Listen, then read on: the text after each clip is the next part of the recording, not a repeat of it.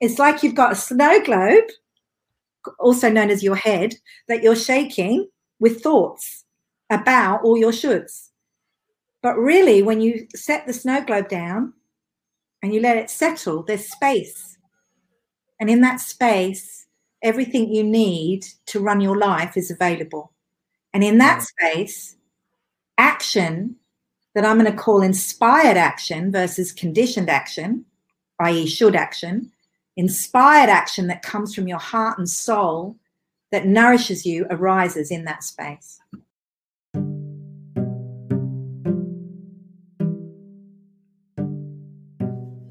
Welcome to the Happy Entrepreneur Podcast. This is a podcast for people who look at business differently.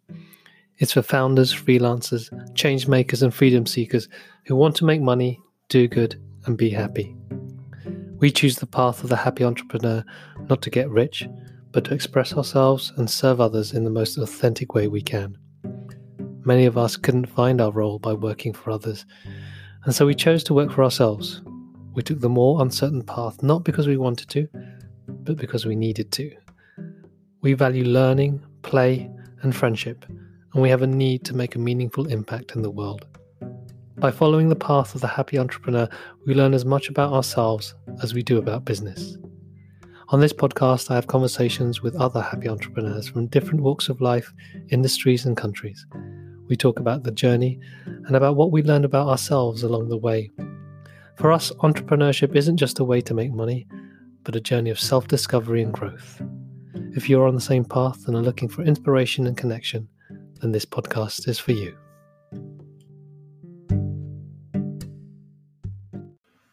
When faced with a crisis, how do you respond?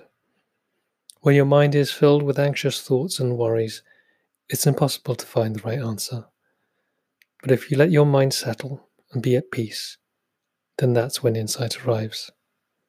In this episode of the podcast, we're joined by Elizabeth Lovius, entrepreneur, leadership coach, and wisdom teacher.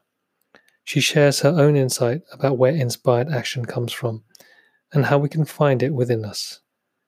We relate this to our own experience of handling a crisis when we discovered just 3 weeks before our annual signature event that we didn't have a venue.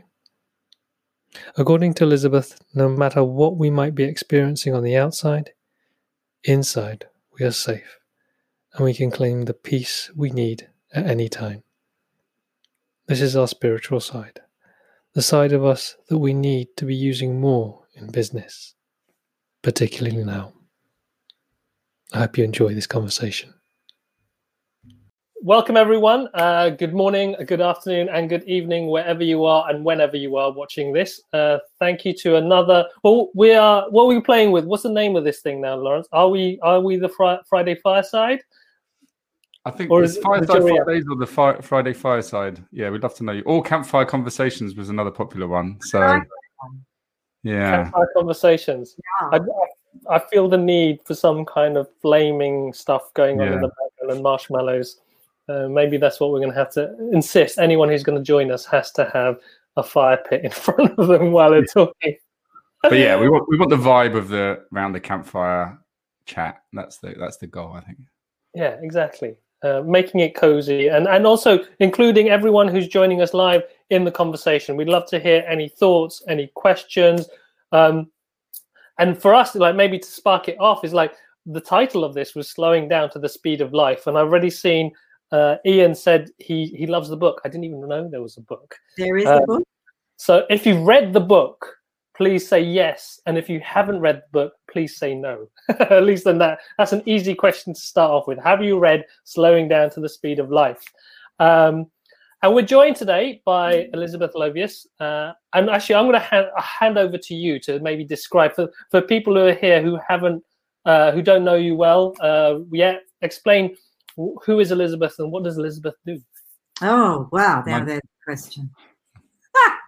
Okay, so I've been in the field of helping things and people work better for 30 years. So I've been running my own organization, business consultancy for 30 years. And I met the Happy Startup guys 5, 6, 7 years ago.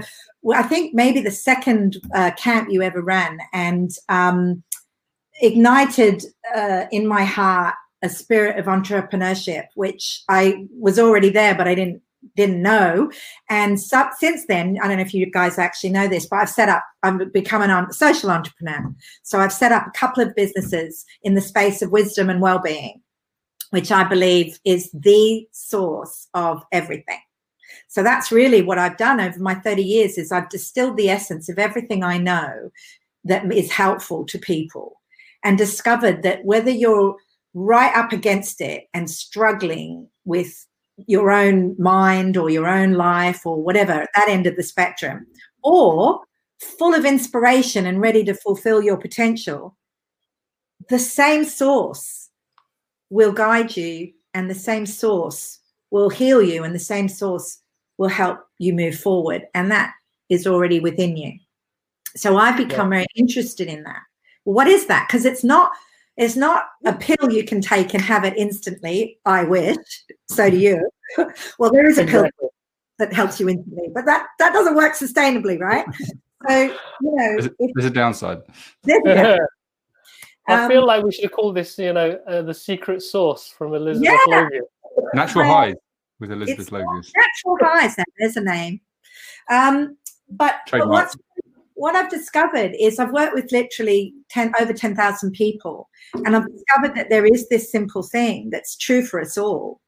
And it's really what's creating our experience of anything and everything. And that the more we understand that, the more we have the goodies of life. And I'm going to say the goodies of life are the answer to the Spice Girl question. Tell me what you really okay. I was waiting for it. You were going to sing it. Excellent. But which one are you? I've discovered it's the same answer. You missed that. For everybody. I said, which Spice Girl are you? Can you hear me?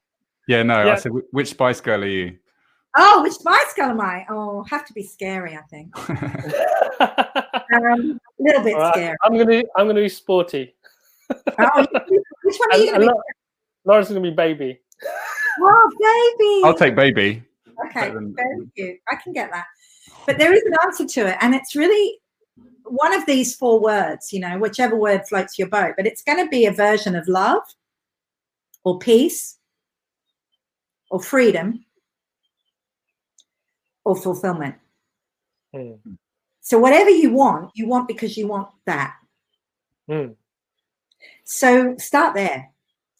So I've got a question that has popped up a couple of times this week. We're talking to a couple of people who've approached us about our community, and the symptom is busyness. Yeah. Needing to, and so what they've when I've talked to them, what they've been asking for is like, how can I fit all of this in? How can I get all of this stuff done? Because I need to get this, and this done, but I'm tired. But I need to get this done, but I'm tired. Oh, can I talk about that? Go for it. Oh my God. So that's everyone. Me too. But it's a lie. It's an illusion. It's a story we're telling ourselves. So that's the first place to start. We're all telling ourselves stories all the time about what we need to do. And I'm going to bring a really big, important word into the conversation. What we should do. So there's 2 types. I was just kind of listening a little bit to what Lawrence talked about last time. Not you, Lawrence, baby Spice. The other one. The other Spice Girl. Scary Spice. Scary, yeah, he can be scary. I want to talk about what busyness really is, and the 2 types of places action can come from that relates exactly to what you're saying. So busyness, technically, Lazy Spice. I want to be Lazy Spice. I love that. I love that, Lazy Spice. That should be a Lazy Spice. My husband's Lazy Spice, definitely. What is busyness? Busyness is a lot on your mind, right? I've got a lot of things to do. I should do my to-do list, or all these ideas of myself that I should be living up to that I'm not, is my busyness. So I want to say that busyness is created through your mind. It's created in your head, and it's filled with all the things you should be doing. Now, that's made up, and you make it up. That's it. But here's the problem. We live in a world where busyness is seen as a badge of honor, a good thing. Like, it's good to be busy. Now, what is true is it's good to get your hands dirty, for you to be engaged in life, to be alive. You know, that we're made to be alive in life, etc. But to be so busy that we feel overwhelmed by our thoughts, I don't think that's the design. I think we create it, and we create it quite simply by thinking things should be different, and we should be different than the way that we are. The should comes in. And the should is made up story that we've inherited from our parents, from our upbringing, from reading the Happy Startup Guide to being a good happy startup. I should be doing my values. You know, whatever it is that we've created as what a good person is in our heads, we then become busy with, if we're not that. So I just want to say that busyness isn't, I want to say a word about busy from the point of view of a really busy mind, is not a mind that gets its best ideas. I think you'll have had many people on this show who've spoken, I know Lawrence will, and Charlie will have spoken to a quieter place that's available when we settle down, when we connect with ourselves, where inspiration and insight just arises effortlessly. The doing nothing has wisdom in it. I don't know about you guys listening, or you two on the call, but do you not find that, I mean, I go for a walk most days if I can, the river walk behind my house. Nice. I get great ideas that I'm not thinking about.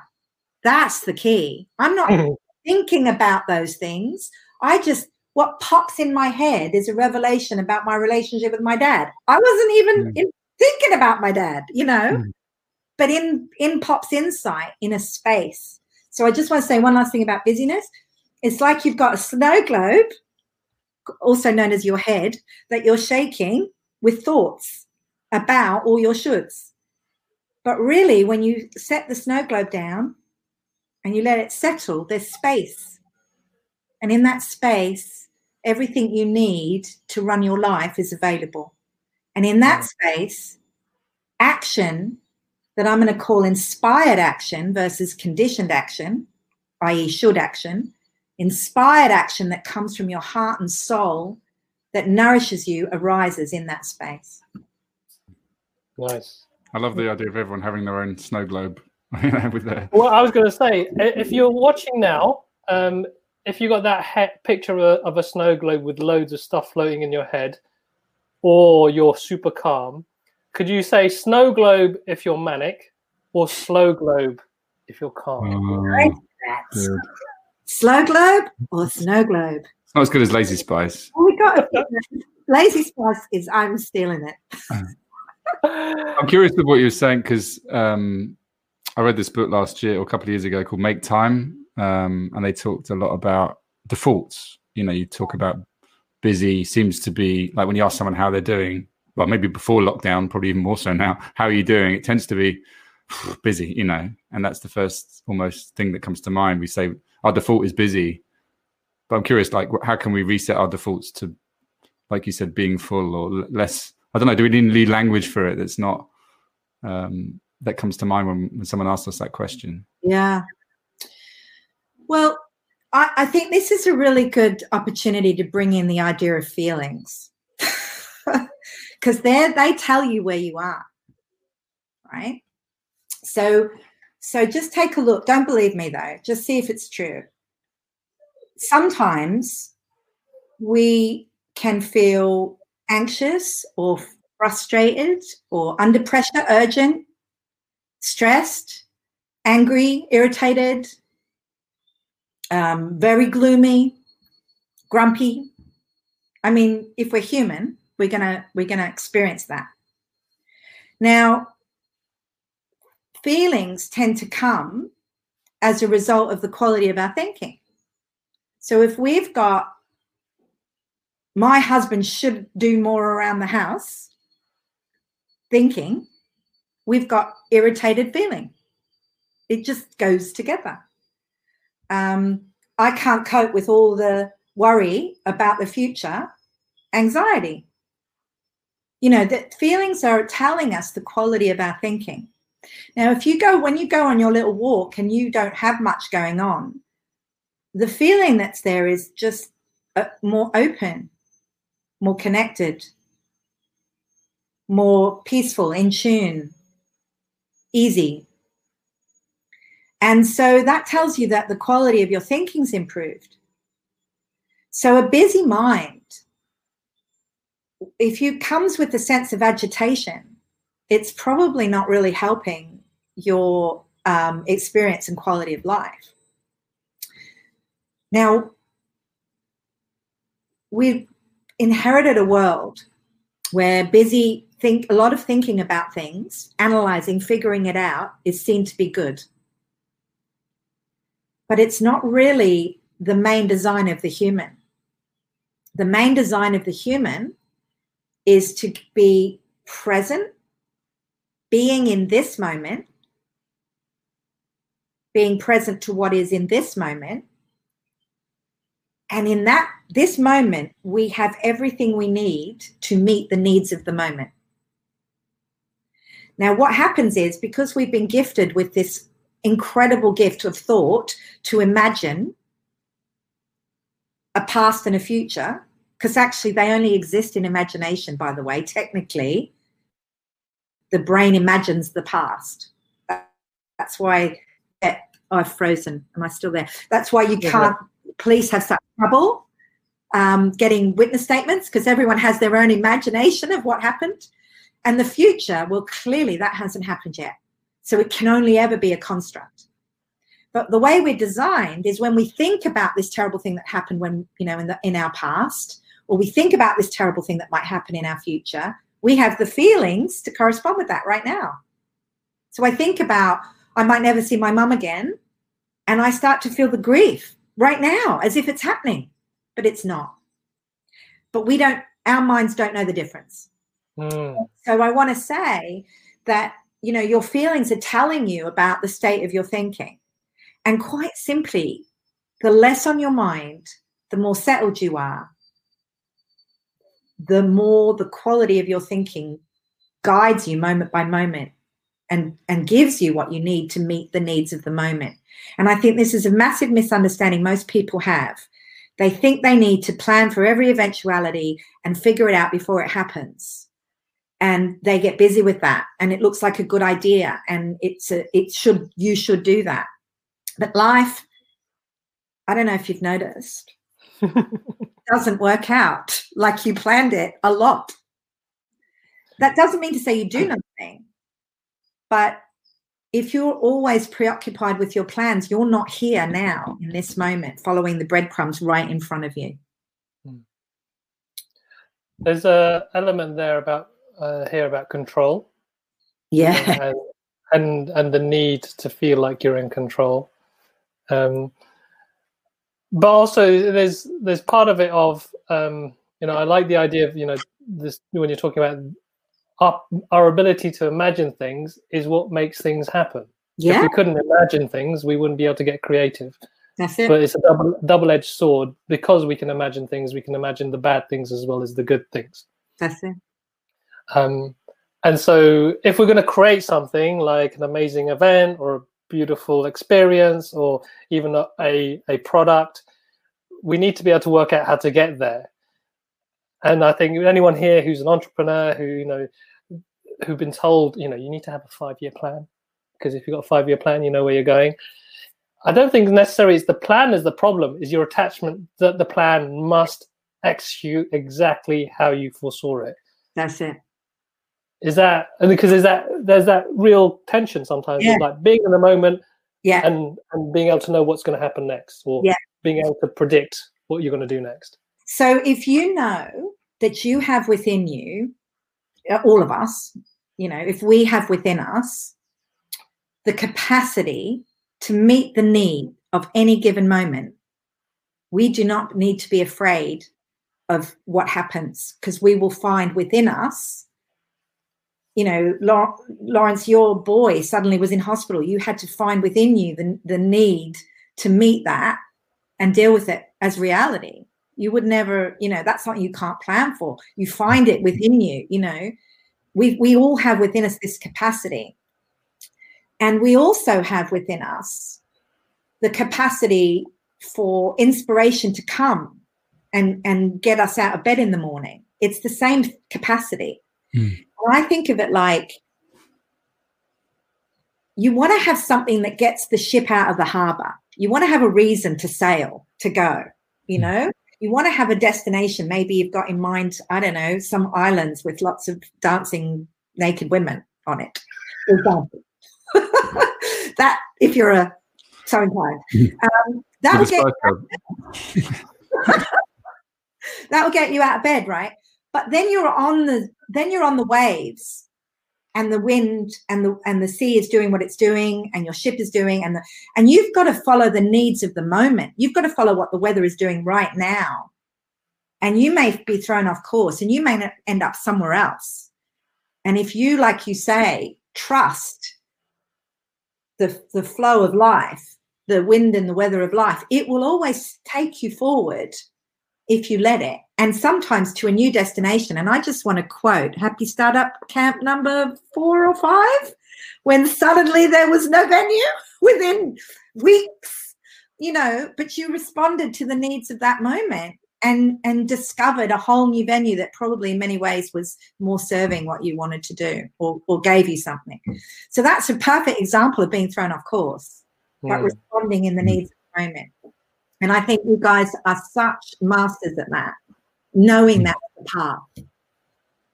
So I think I think that's what we're missing in our world today, is a trust of something on the inside that we can tap into, an intelligent source that can guide us. But we're not so intelligent when we're busy, preoccupied with a lot of thinking. That's really what I want to say. I don't know if that answers your question at all, Lawrence, but that's what came. So the things that spring up for me there is the idea of resilience. Yeah. And this kind of idea of what we're talking about, bouncing back. Yeah. And thank you for taking us back to that traumatic experience. I was about to say, with that, it makes me realize that after that experience, we realize you can pretty much cope with anything that life throws at you. But it's a double-edged sword. Like Carla said, it triggers a trauma, which it still sits there somewhere. So I think it's useful to have it, but also, you kind of you get taken back to that moment. I am taken to that moment. Exactly what you're saying there, Lawrence. I have clear picture. I was on a holiday when I found out this event. We basically, for those of you who don't know, we run a yearly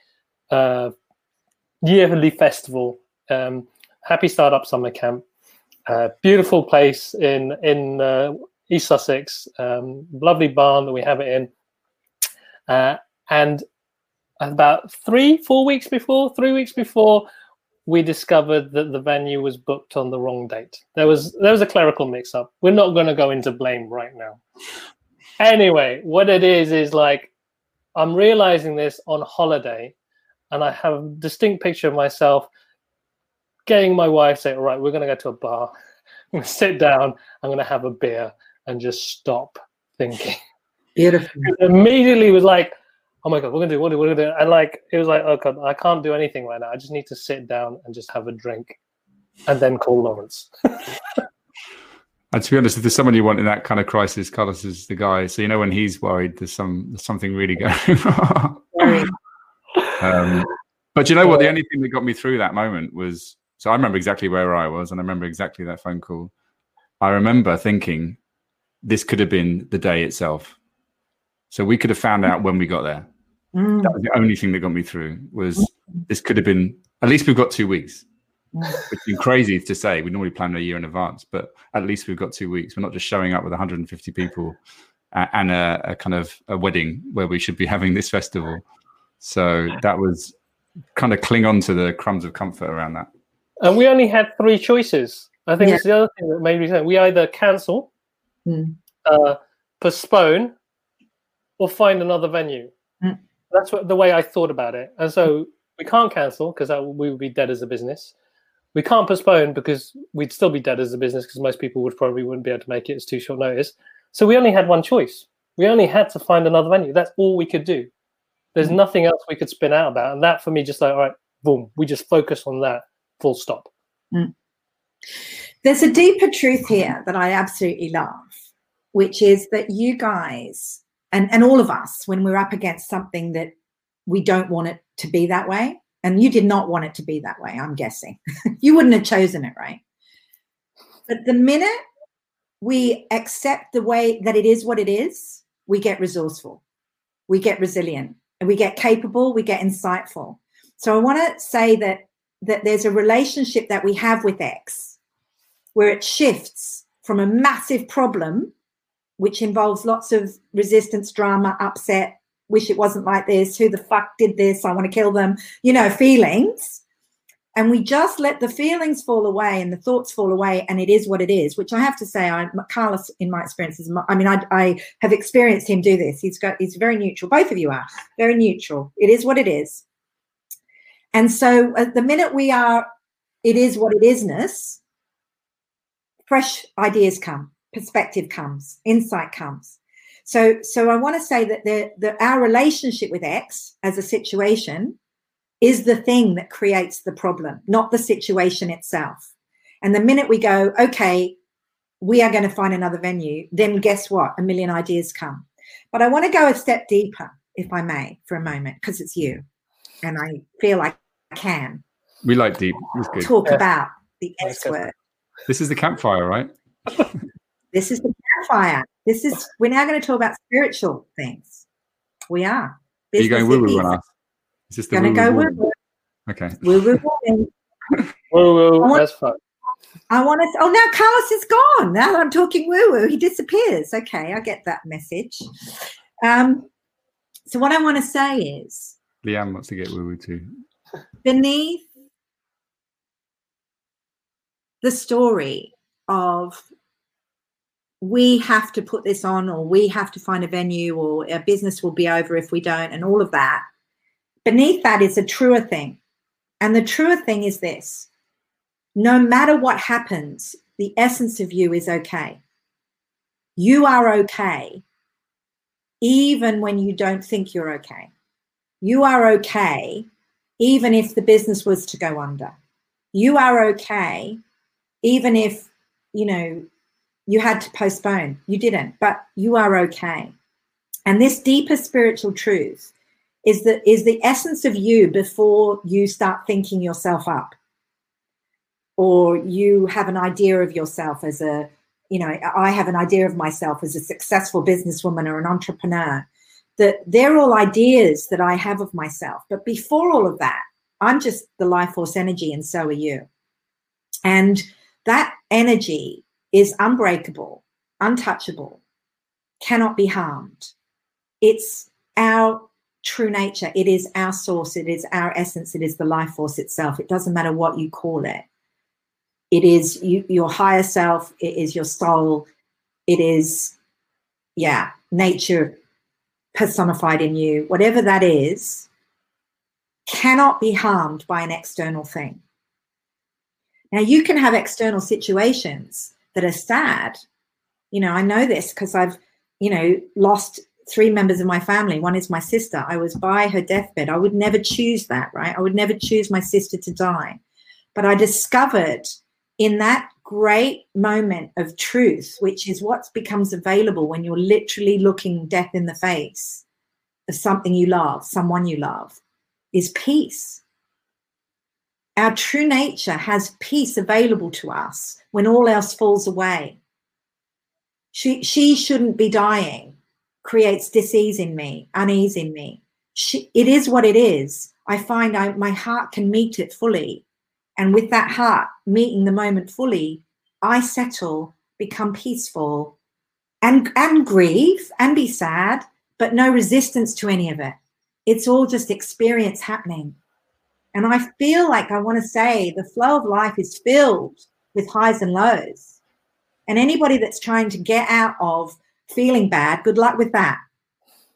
I still fight with my husband, but I know that it's a function of my state of mind, seeing, and that when I settle back down to peace, all that will remain is love, because that's who we are when all else falls away. And guys, you were onto that before you even knew you were onto that.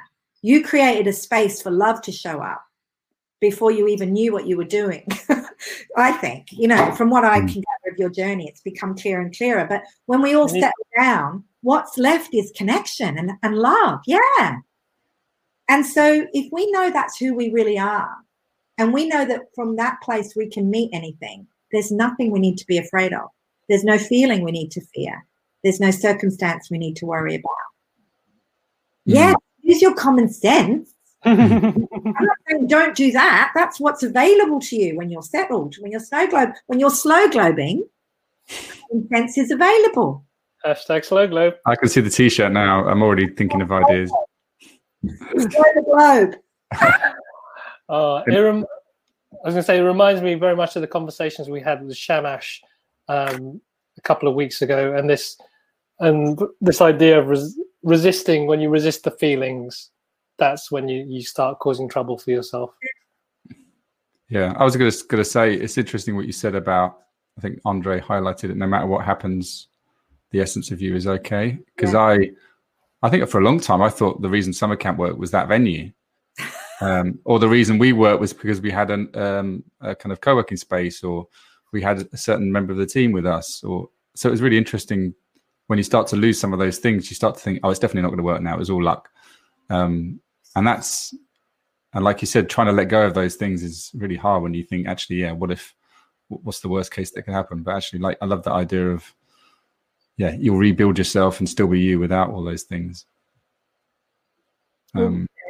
Really simply, if I cut both your legs off, would you still be you? Of course. Ooh, you'd be you. The essence of you would be you, but you wouldn't have legs. So your circumstances and your body are real, but there's something energetic, essential, that is independent of that. And I know this because I've given birth to 2 babies. And let me tell you, the first birth, I fought the labor pains. I resisted. The second birth, I dived right in, and there was a sense of myself that was independent of my body, but my body was having what it was having, but I was riding the dragon. And one was painful and one was involved pain, but I did not suffer. So who is that's suffering or not suffering? Because the body was pretty much doing the same thing. So that's really what I'm pointing to. That essence of who you are is unbreakable. I've got a question. I mean, some people might see some of this stuff as, we said woo-woo, but there's a kind of, feels like there's a spectrum. We get this with people who come to our events. There's people who are like, bring on the woo-woo. I've been 5 times. Like, what's next? Level me up. Yeah. I want the next badge. And then there's people who want to start a business, maybe a bit disillusioned in their job, want to find a new path, who are kind of stepping into this world of all of the stuff you talk about. And you've, I know, worked with you don't, from my understanding, don't work with people who are, coming at this from the spirituality point of view. These are business people. These are leaders of companies, big companies and teams. And so I'd love to know, A, how do they respond to this stuff? And B, were you always like that? Has that always been there, or you've kind of taken them on a journey with you to, probably like we have, learn about this stuff and therefore bring more of it to their work and their world? Definitely a learning process. I'm scared to say this because I think Carlos might hang me out to dry. So don't hang me out to dry, Carlos. But I'm only pointing to what's true. I'm only pointing to the truth. So what do I mean by that? There is an energy. We are alive. There's an energy animating us. That energy has intelligence.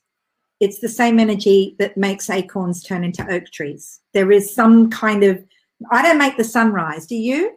Maybe Carlos does, but you, Lawrence, do you make the sun? There's something going on that is independent of us, right? That we are a part of. So that's a hidden constant. The life force itself is a hidden constant. It has qualities and it exists, and we exist.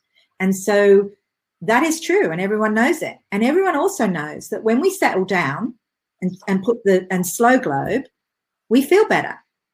You don't have to believe me. You know it's true.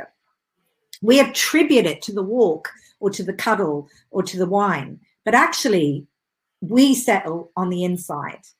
And I love what you said, Lawrence, about I used to think it was a magic potion that venue created this space, but actually there was something else that was creating Happy Startup Summer Camp that was independent of the space. So the hidden constant is true. And the hidden variable is true, which is that we all have our own unique experience moment by moment, depending on what we're thinking and feeling. So I just point out what's true. And when people understand that, for example, there's an essence that's so unbreakable in them, not intellectually, but when they get it in their bones, that's a game changer. When people understand that their experience of variability of living on a mood elevator, they don't have to pay so much attention to their feelings because what you focus on grows. They know that's true. They know that when their anxious wife gets really anxious and starts focusing on the 16 things that are wrong today, she doesn't need to, but she does, and she sees more things. They know it's true over there. And all you need to do is point out where is that true for you. So I only point out what's true. I don't tell people what to do because I stand on the solid knowing that everyone has wisdom for themselves. So I can't tell you what you need, but I can tell you where to look for what you need. It's the difference between me as a coach or a worker or a helper. You come to me when you're thirsty and I'll give you a drink of water. So I used to be a bit like that, and then I started to see it would be so much better if I pointed to them where the water source was and they could fill their cup anytime they like. And you know what? Everyone wants that. And that's what I know. Whether you're a successful businessman helping your team, you want to know where the water source is that's going to liberate potential, collaboration, clarity, creativity, confidence. Well, I know where it is, but I ain't got it. You do. And people prick up their ears because they want to know the truth, and they know the truth. They just have thought themselves intellectually away from it. And how I see it. But honestly, I've discovered this. Sorry, I've got one more thing to say, if I may. We live in a world that tends, not you guys, you are different, but we live in a world that tends to prize the intellect over personal insight. And the interesting thing is, intellectual knowledge doesn't change things. It just gives you more to think about. You have to have your own insight for it to be meaningful. Your own embodied experience, your own knowing, your own intuition, your own. So I could be the biggest expert on kissing, right, that existed in the planet. I could have read every book, written every book, but I could know technically everything about kissing. But would that make me a good kisser? You'd hope, right? But not necessarily. It would make me an expert on kissing. I'd be the intellectual expert. I have to have my own insight into kissing for me to be a good kisser. And truly, that happens in the moment, not when I'm thinking about being a good kisser. So I really want to point to this thing called personal insight as the intellectual knowledge is the booby prize. It can trigger insight, but on its own, it isn't what creates change and flow and wisdom. You have to see within. You have to know for yourself in your bones. And we live in a world where we're told what to think right from when we're young. I'm not going to go on my education. Okay. Well, I was gonna join you on the education around, because yesterday I was just watching. There's a TED talk by Ken Robinson about do schools kill creativity? Yes. And kind of relating, I think, back to what Lawrence was saying. What is the shift? What's the change that needs to be made? And you touched on, I think, even earlier about how do we measure success? Yeah. That was what I heard. And how do we measure value? And it is a system based on, as according to this talk by Ken Robinson, it is based on intellect. It's based on a particular type of intellect.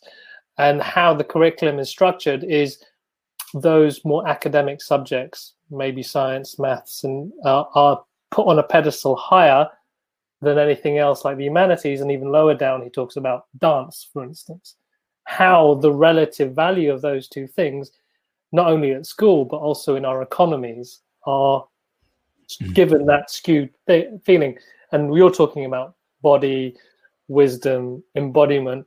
What is more embodied than dancing? Absolutely. But it's totally not is not valuable according to our current systems. So there's that shift there, it sounds like. Well, also, it's hard to measure, isn't it? I think that's the thing. It's easy to know whether you've got a maths equation right or wrong.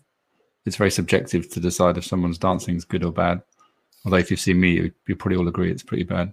Oh, I'll take you as I find you, Lawrence, on the dance floor anyway. I'm very good at dad dancing. So. Oh, there you go. You're a dad. That works. Carlos is more the kind of 1990s running man.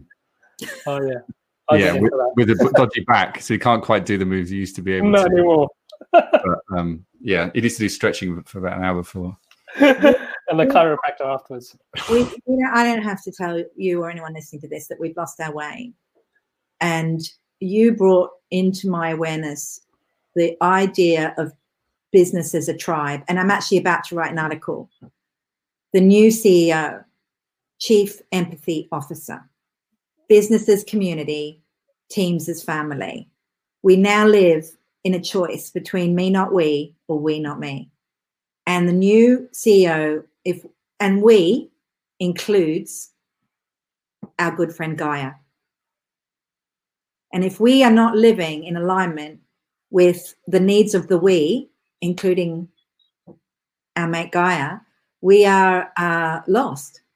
And so there is an opportunity now for a new wisdom to arise, where empathy and thinking about we and nurturing, listening, making space, listening to the wisdom of the tribe, the feminine energies, it's not only in women, but the feminine energy. See, the reason why we've gone overboard is the masculine loves a good measurable pole.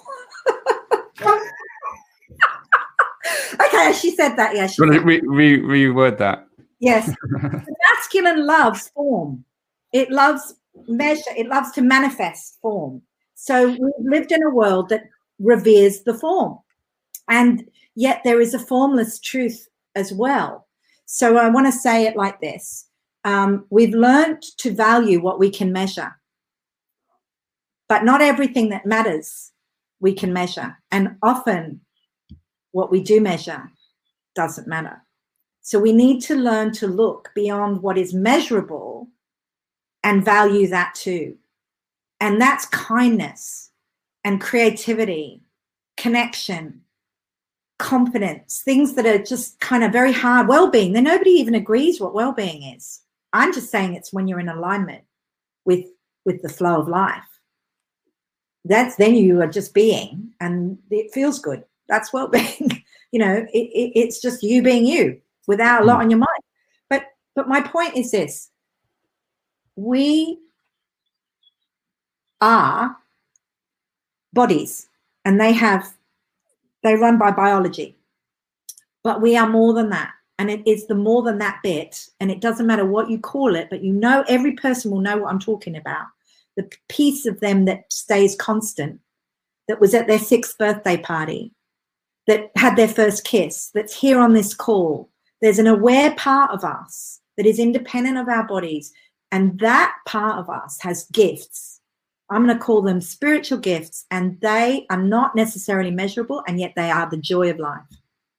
When you watch your baby be born, when you when you have that moment when you see that everything is connected, or whatever it is, consciousness. You can call it, it's not in the name, it's in the experience. When you're singing in a choir, when you're dancing on that dance floor with the, what are they called, the guys with the drums, the guys that you had at Happy Startup to do the Bangla band, or the band. Okay. Yeah. Might have been Iron Boot Scrapers, maybe. Iron Boots. That you know, when you're kind of all there, connected, you can't. They could put stuff on our heads and our hearts to measure chemistry, but that isn't what it's about. It's about what we experience when that's happening, and that's spiritual. And I just want to say the new leader is spiritual. I don't mean woo-woo. I mean has respect for the formless energy that we can't measure, but yet we know it when we see it and feel it. I love the new CEO. That's great. Well, this is Leanne was asking a question, actually, I think related to this. She says, in light of where we are right now and what we are experiencing, do you see or believe that spirituality will find a stronger place in a business environment and with business leaders? I.e., can and will business become more conscious? Well, I've devoted my whole life to that. Here's what I've discovered. The answer to the Spice Girl question, I have never met anybody who doesn't want love, peace, fulfillment, or freedom, ever. Now, they may be very cynical. They may be very show me the money. They may be all sorts of other things as a mask that they've learned to wear in a corporate setting. But you give them a moment where they can have the nectar of human connection, and they will drop it in a heartbeat if they feel safe enough. It's all about safety. Now, that's my trademark, making people feel safe enough to be real. But I know that to be true. I know that to be true. When you take the mask away, people might have a very well in place mask. That can be true too. But I haven't yet met a person who doesn't want that. And if I say to them, you're going to have to give something up to have that, would you be willing to give up being right about the way that you think it is for what you really, really want? Most people will entertain that thought. They'll entertain it. Some will be like, do you know what? That's too hard. But most people will, because I have to get rid of years of conditioning, or millennia of conditioning, actually. It goes all the way back. But most people in this time are broken open. There are two, Leanne, I love the question. There are two things that make people change. Inspiration, and I definitely think HSSC are on the path of cultivating inspiration in people. But I'll tell you the other thing, desperation. Otherwise, I'm happy and I'm comfortable and I don't need to change. But if I'm really inspired, then that's a reason to grow. But if I'm really desperate, I think we live in desperate times. And I think it's going to get worse. I'm an optimist, but I think it's going to get worse in people's experience. If it hurts, people will be willing to try something new. And that's the opening for a shift in consciousness. It breaks us open and something new can be born. And that's hopeful. Reminds me of what Case said at a summer camp a few years ago. There's purpose in pain. And when we feel that pain, then we get that sense of, okay, right, I need to do something about it. And I think most people, well, a big chunk of people who find us tend to have maybe been at a point of desperation. You know, they see happy and they're clinging onto that, or they've actually had something like that, not this global reset or trauma happened to them, but something traumatic, maybe like a loved one dying, like you said. And actually that then making them realize, wow, I haven't got long on this thing we call the earth, and I want to get inspired to do something different and make most of it. Yeah. Another thing that springs to mind about what's happening right now and how that can maybe shift the way we look at how we are in terms of consciousness and also work and community is, I heard someone say this on the WHO press conference, we won't be safe until we are all safe. Because until every single person is safe, we won't be safe. You can't just have a bunch of us say, all right, we're okay, we're protected, and those people have the coronavirus. Because if they've got it, we're still in threat. So until we're all good, when we're all looking after each other, we're all going to be in threat. Makes me laugh when we see these league tables of countries and, we're doing better than whoever else. And it's just ludicrous because it's obviously self-interest in politics. And we will have to travel eventually if we want to get out of this. And then it won't matter, will it? We are one world. There's no this virus has no boundaries in terms of geographical boundaries or no boundaries in terms of economical boundaries. You could be the richest person in the world, you still get it. You could be in the far-flung parts of the world, at some point you're going to get it. And what I hear from you, Elizabeth, is having that shift of understanding of what actually there are things that don't have boundaries, and one of the positive thing that doesn't have boundaries is love. That's it. And if we can harness that by acknowledging actually we're not separate. That's it. I'm sure you guys know or have heard of Charles Eisenstein, and he talks about the story of separation. We live in the idea and illusion that we're separate, and up till now, and then in the last 10 years, let's say, this growing awareness that we are all connected.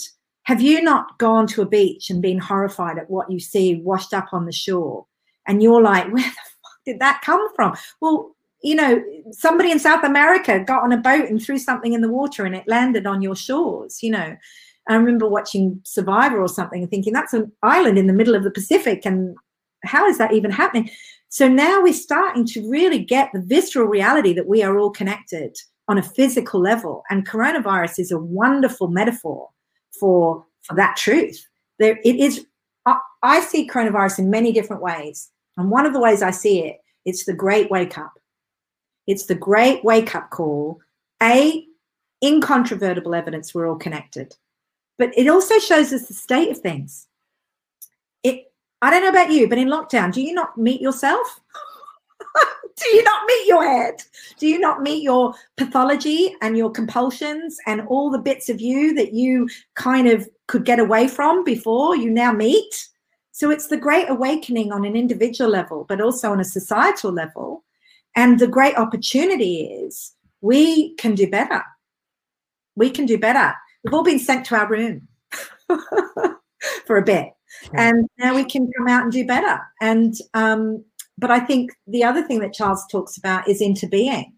It is a fact that we are all part of and connected to the whole. And we have our own unique individual expression, which is beautiful, just like every tree in the forest is meant to be its separate self, not the same as something else. But it is all part of the forest, and we are all part of the one world. And I think this coronavirus is a revealing thing and a truth teller and an awakening tool. And that's not even true, what I just said. It's just what looks true to me, and it's a possible interpretation that leaves me wiser as a result of seeing it that way.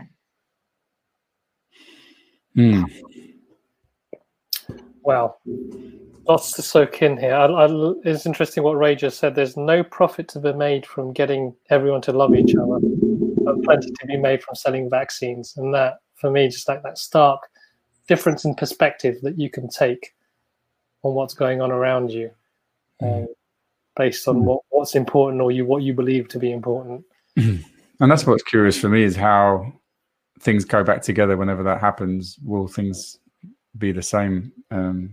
Will people want to buy the things that they bought before? Will they want to, live the way they did?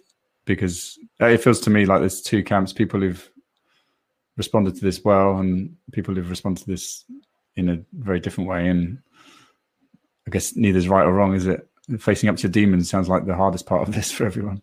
I think that's a reality that we get, and we either take that crucible and we turn shit into gold, or we don't. Yeah. But it's available. I promise you, if you're in the shit right now, you go to the heart of it, you dive in, you wallow in it, and you will find the gold. It is there, always, without exception. We're made for these times. We're made to deal with whatever's up against us and find our heart and our community and our adaptability within it. And I just think the one thing that we miss, that we can't replace, I'm loving all of this kind of call to be online and to rethink things. I'm really enjoying it. It's going really well for me, finding new ways to share what I do online. But the one thing that you guys always knew was that the balance needed to be there between person-to-person contact and then this global reach. Yeah, I think that person-to-person contact, we must protect that however makes sense for us to do in our worlds, in our ways, but nothing can replace touch.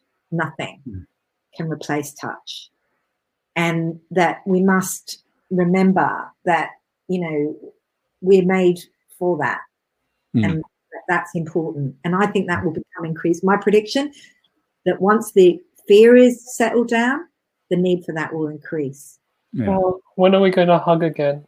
Yeah, exactly. I'm a hugger, and I'm going to hug the people I feel safe to hug, or who are hugging them, because I need to do that, and I'm going to do that. I trust that. I might be immune. So, mother hugger. But going back to your point, when thinking about this conversation, I was thinking back to us sitting on a log at summer camp, chatting for what seemed like a long while, but it was probably about 10 minutes. But in that kind of midst of craziness, when you're running something like that, it was really a moment I remember. And I think that, as nice as this is, I think our community wouldn't be what it is without those moments, I feel. Absolutely. Yeah. Yeah. There's the should I call it the intellectual experience of just the conversation, but then there's also the sensory side of things, and until you have both of those working together, then you're never going to have the highest quality of memory of that situation. And like you said, Elizabeth, it's about feeling, and feeling is a bodily function, not a mental one. When your mind and your heart and your body, and let's call it your soul, are in alignment, that's what everyone's looking for. Everyone is looking for that. And I remember that really when I used to hold my 6-year-old boy, who was a very still person. He's very grounded. I would be so still in his being, I would hold him and I would feel still too. That's the biggest contribution we can make, is to locate our center and emanate from that place. Our being, just our very being, impacts other people, and it's enough. It's enough. It's interesting. I don't know if that relates to Annette's question. How do you bring people you work with towards that recognition and connection with true essence and their innate goodness? It's a good one. Okay. Well, we've got like 3 minutes, haven't we? How long is this thing? Does it involve ayahuasca? Whatever floats your boat, honey. But what I would say about that is I do actually have a trick I use. So maybe we'll do another webinar someday on this. But it is a device I use to point people to the fact, and it is an absolute fact, that everybody has this within them, but they think they don't. They think, oh, yeah, that sounds really nice. One day I'll get there. But no, you had it last week when you were walking the dog. You had it in the shower the other day when you were like, oh, looking out the window thinking it's going to be a nice day. Or when you hugged your kid. Or the last time you felt relaxed, you were doing something or nothing. But you attribute it to that thing. What if all that ever happened was that you settled enough on the inside to be there fully? And because the truth is, we might say every time I go for a run, it clears my head. But there are times when you go for a run and it doesn't clear your head. So it can't be the run. There's a hidden variable, and the variable is you and your state of mind. And when you settle down enough, you touch that place inside, and it's because it's already there. And the big misunderstanding is we think it's a destination to get to. It's actually like the sun, already there whenever we get less on our mind and we suddenly feel connected. And so what I do is I remind people that they already know this, and I bring them into that experience. And I say, that thing that you just felt right then, that's who you really are. Nobody ever tells us that. That's not what they teach in school. Exactly. Yeah, actually, I have some colleagues that do, but you know. Well, I think that's the thing. That's the thing that needs to be taught. And if we were talking about education, or even thinking about how you build a business, I feel more and more the mission we're on with this community is how to build a business by just being you. Brilliant. And the work isn't necessarily what are the strategies for marketing and structuring a business. Is like, who are you? It's like, once you know that, then you build a business around it. Yeah. Probably a lot of people don't know what that is. No, and because they've got to think, they think it's a fixed thing, and it's an idea that they of themselves. They need to know what idea they have of themselves. But actually, who are you is much more in the moment, and it's your unique you-ness. And it's the hardest thing to answer, because we know what it's like to be us, but we don't really know what it's like to be with us. So we don't have a real sense of ourselves.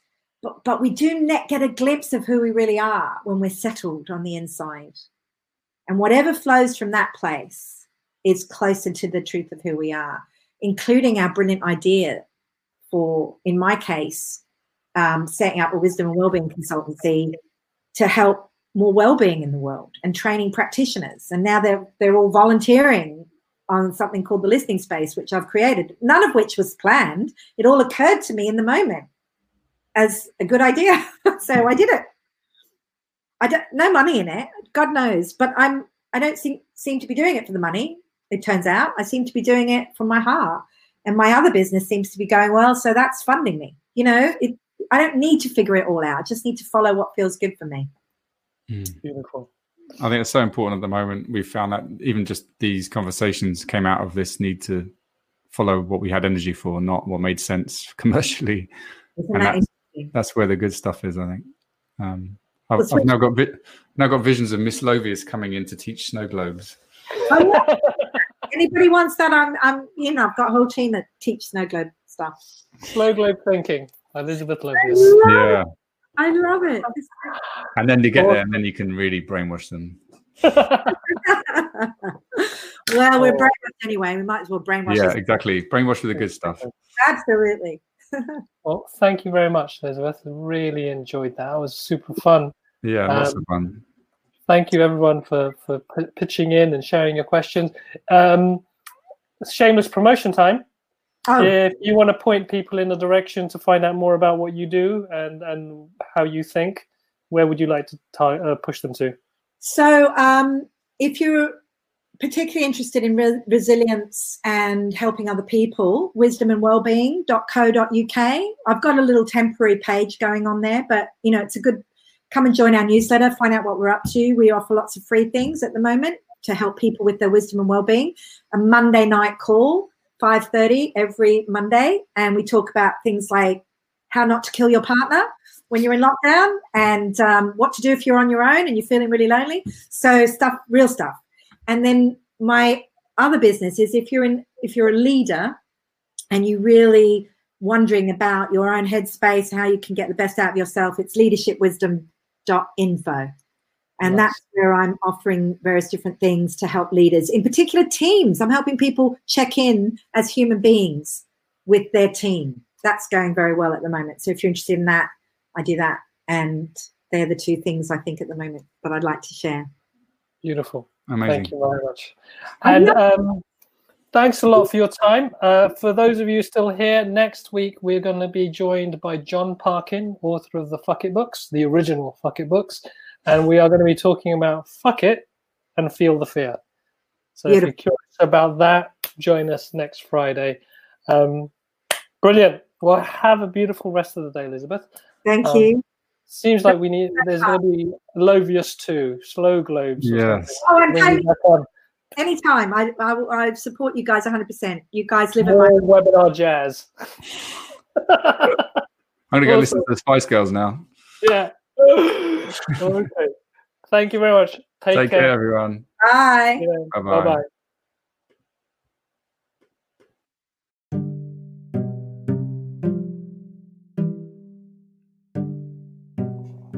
Thank you for listening to the Happy Entrepreneur podcast. If you like what you heard, please subscribe to us on iTunes, Spotify, and SoundCloud. Also, if you'd like to learn more about being a happy entrepreneur and want to connect with more people like you, then go to our website, thehappystartupschool.com, and subscribe to our newsletter.